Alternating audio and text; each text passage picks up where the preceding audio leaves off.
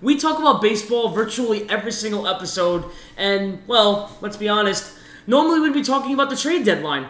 That's not happening right now. So we got some generic-ass baseball content, because who doesn't love predictions? And since baseball's back in business, we're gearing up for, as we said last week, perhaps the most chaotic stretch of Major League Baseball ever. With the DH looming, things are about to get shaken up like an aggressive OBGYN shaking a silent baby. And like Mr. Massive said, generic-ass content time, people. Let's go! Oh. Yeah. Oh, God, Tom Brady. No, Tom Brady. You may have gotten drafted by the Expos, but you don't belong in baseball. And you cannot be kissing your son in front of me anymore. Actually, that's probably one of the funniest things I've ever seen in my life. But anyways, there's 3 divisions in the NL. We're going to jump strictly NL this week. Okay? Boys, let's talk about the NL East. The Atlanta Braves, despite the fact that Freddie Freeman is now a COVID patient. That's very interesting. Are they still your division winner with Freddie Freeman potentially out for a while? There you go. The Braves have the most impressive talent on the field right now, led by Ronald Acuna, but they also made some upgrades in their starting pitching, because last season the starting pitching was the one area where they faltered. They upgraded with Cole Hamels, who was a older guy, middle of the road, but he's still a solid veteran presence in the rotation, and King Felix. Until he opted out this morning. But besides that, I really like the direction the Braves are going to. And Dansby Swanson is the guy that I'm looking for. I think this is the time where he breaks out, surrounded by such talent in the lineup, where he's finally able to show why he was the number 1 overall pick by the Diamondbacks a couple of years back. I mean, as always, I'm in agreement with Mr. Massive. You sound so excited. For some different reasons, though. Their rotation hasn't really gotten better. However, the rotation is good. Obviously there weren't that many issues with that. Their bullpen was absolutely terrible, as it was obvious in the playoffs what we had seen. But they're just getting better and better. They have young talent, and with the shortened season, I feel that they're going to benefit from those challenges that they're going to be facing, especially since they have some older players such as Cole Hamels, and obviously with that bullpen that they have. So we'll see what happens. Do you think John Smoltz is going to have a big impact this year? I think Tom Glavine coming out of the bullpen is going to be huge. And Greg Maddux says he's excited for the season as well. Well, I'm glad we covered all of our Andrew Jones and Chipper Jones bases here. Wow. I also have the Braves because I have no individuality, and I'm just going to agree with you guys. No, the Braves are the best team in the division. Absolutely. I don't care if the Nationals won. I mean, if you look at the Nationals, I mean, they went 19-31 last year to start the season. They had the worst bullpen ERA in baseball throughout the entire season, and the worst of all time through May. They're an erratic, streaky team, and as much as I want to pick the Nationals to even win the division or make the playoffs, I think they're going to miss the playoffs. They were a fairy tale story. I mean, at the end of the day, they lost Anthony Rendon. Obviously, they weren't the best team in baseball. They just happened to get hot, and I guess they banged on a few more trash cans. So butthurt. Even if it was a 162-game season, there's no guarantee the Nationals would have made the playoffs anyway. Because ultimately, they didn't replace Rendon adequately enough. Ryan Zimmerman just opted out. And if I remember correctly, the bullpen still sucks.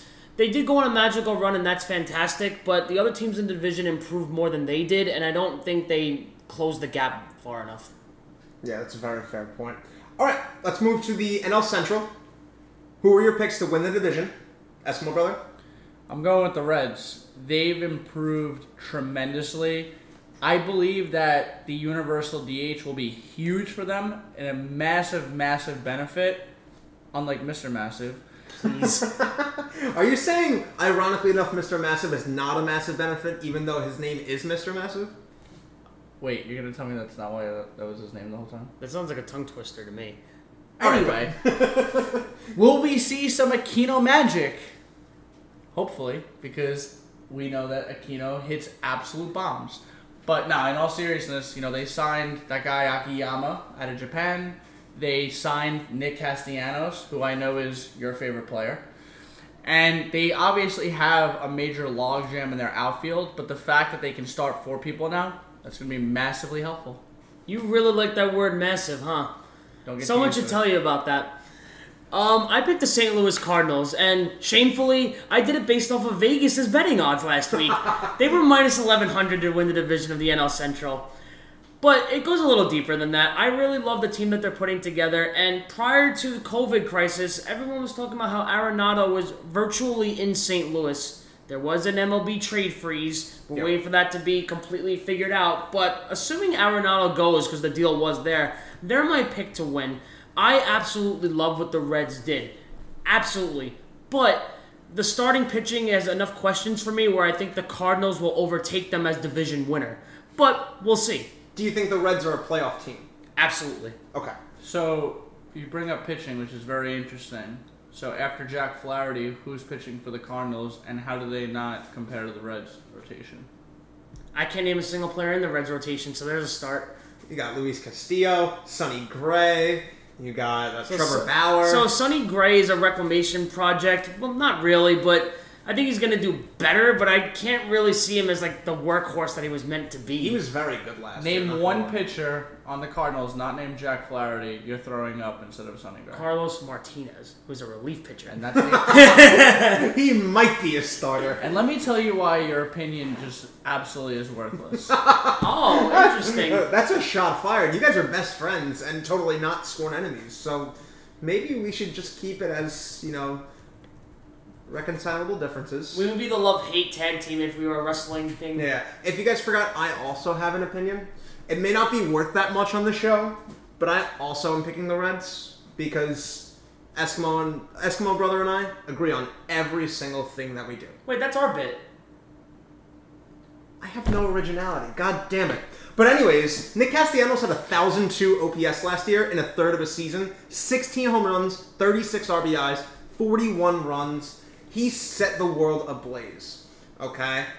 Everybody forgot about him because A, he was a Tiger, and B, he was a Cub. Neither team was good last year. Neither team made the playoffs. Also, watch out for Jesse Winker. Everyone forgot about Jesse Winker. He is the absolute on-base machine. If Jesse Winker properly develops, if Eugenio Suarez keeps tearing it up, he had 49 home runs last year. And if Nick Senzel, former top 5 prospect, develops, they could be an absolute lightning rod in the NL Central. Also, completely underrated signing in Mike Moustakas. He hit 35 home runs last year. Very underrated signing. All right, boys. NL West. 1, 2, 3. LA. Cool. So, wild card. Let's do it. Okay. I know you said you had the Reds in the playoffs. They're your first wild card. Correct. Who's your second wild card? Phillies. Excellent. Talk about the Phillies. I love the Zach Wheeler acquisition. I think that he, as in the number 2 starter in that rotation, gives the Phillies the much-needed pitching boost that they had, that they needed. I also love that David Robertson comes back healthy and can slide into the bullpen, solidifying that. And I expect a huge bounce-back season from Bryce Harper. I'm a big Harper fan. I make that no secret. It's time for him to reestablish himself as the face of baseball that they tried to market and failed at. Do you love how Mr. Massive just lives in hope? Hope is the death of a salesman. Interesting. But All right, big balls, let's go. Let's see what you got. Oh, wow. I went from homeless to big balls. Anyway. They're still homeless. So I have Arizona and the New York Mets. Now, with Arizona, I love what they're doing. Talk about hope. The New I York was Mets. just thinking that. You gotta believe. So when it comes to Arizona, I love what they're doing. They signed Madison Bumgarner. They traded for Starling Marte, who's extremely underrated for some reason every year. Fills up the stat sheet, fills up the categories. At the end of the day, Madison Bumgarner in a 60-game season, I feel like Arizona will take full advantage of this. They're going to improve.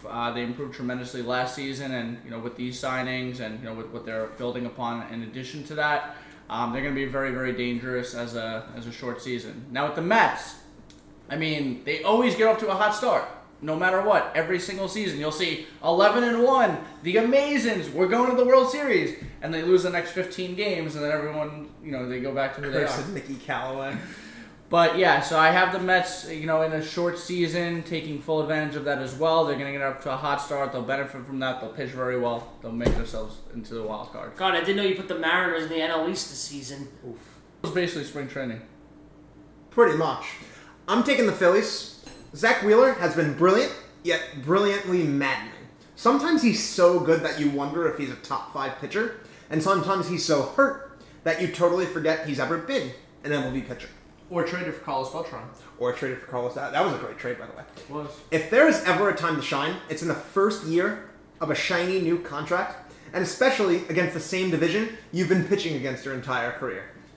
My prediction is that he beats the Mets 3 times and helps the Phillies to a wild card berth. Tell you, his agent is a better salesman than anybody. Guy can barely stay on the field, yet gets $100 million. My other wild card team, the Brew Crew. Brew Crew, Brew Crew. That's a bad joke. Good thing baseball is a one-person sport with Christian Yelich. But now they have Keston Hiura. Oh. So they could be a 2-person team. Well, you still have Lorenzo Cain. I love Brandon Woodruff. I think Brandon Woodruff showed immense upside ever since he led the minors in Ks in 2017. He balled out last year before a late season injury, and now he can return to being the Brewers' first true ace in a long-ass time. Yelich does, well, Yelich things like Trout. I'm surprised you didn't bring up Josh Hader. I have questions about Hader. He gets up a lot of home runs. He gets bailed out by defense a lot. There were a lot of times last year where he gave up potential home runs that got caught by guys like Lorenzo Cain.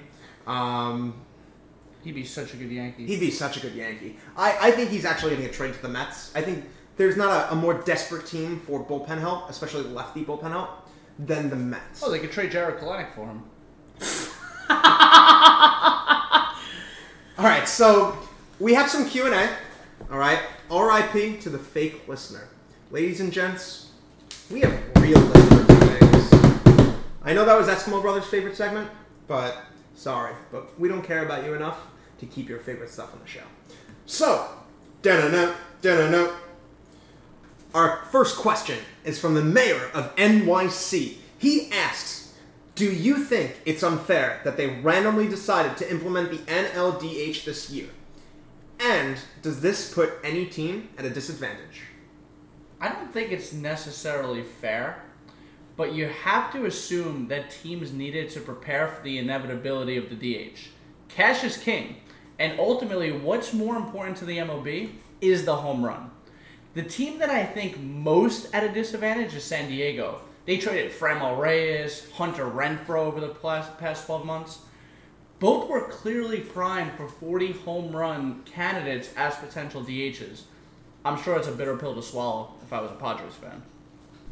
Well, let's be honest. The National League has had about, 60 years now to prepare for the implementation of the DH, so I wouldn't necessarily call it random. And I don't think it puts anybody at a disadvantage. There's literally no way that a designated hitter cannot be a benefit to teams that put pitchers out for at least 3 at-bats a game. Who the hell wants 3 free outs? It's not fun. So the DH is an advantage to everybody. I think the MLB was certainly waiting for it, like Altuve waiting for a high outside slider. So I don't think it blindsided anybody. This was coming from a mile away. Just like a high outside slider. Naturally. Goggles Paisan, another dedicated listener, asks, does having a better bullpen help in a shortened season because teams would have starters pitch less? Or would it hurt them because they have to rely on them more, which would cause either overexposure or general taxing on the bullpen early? I do think that most postseasons evidently focus on the strategic and heavy use of bullpens. Thus, prolonged usage over the 60-game season could be detrimental to the postseason sprint. Starters are designed to go the distance, so make them go the distance. 5 innings is the norm now. 10 years ago, they used to go 7, 8 innings. They have the capabilities. Remember when pitchers used to go 12 innings? Remember complete games? The dying stat. Back in the 70s and 80s, I mean, guys were going 15 complete games, 25 complete games. It was no joke. That's when I grew up on the straight toneless. All right. So as I was saying, what I do believe, though, is that the NLDH is going to expose some pitchers to a degree. So there's not going to be any more easy outs. But overall, I don't think it's going to be taxing on the pitchers. Let's cap it off. MVPs, Cy Youngs. Shoot. Ronald Acuna and Steven Strasburg. Oh, motherfucker. Ronald Acuna. But I'm also going Walker Buehler. Excellent. I'm going to agree with both of you guys. I'm going to take Juan Soto and Max Scherzer. Yes, I said it, okay? The Nationals will not only miss the playoffs, but have the MVP and the Cy Young. Because baseball, as you mentioned, is not a two-man sport. And that is the true beauty of baseball. Yeah, the true beauty. Exactly. And on that note, Goodbye.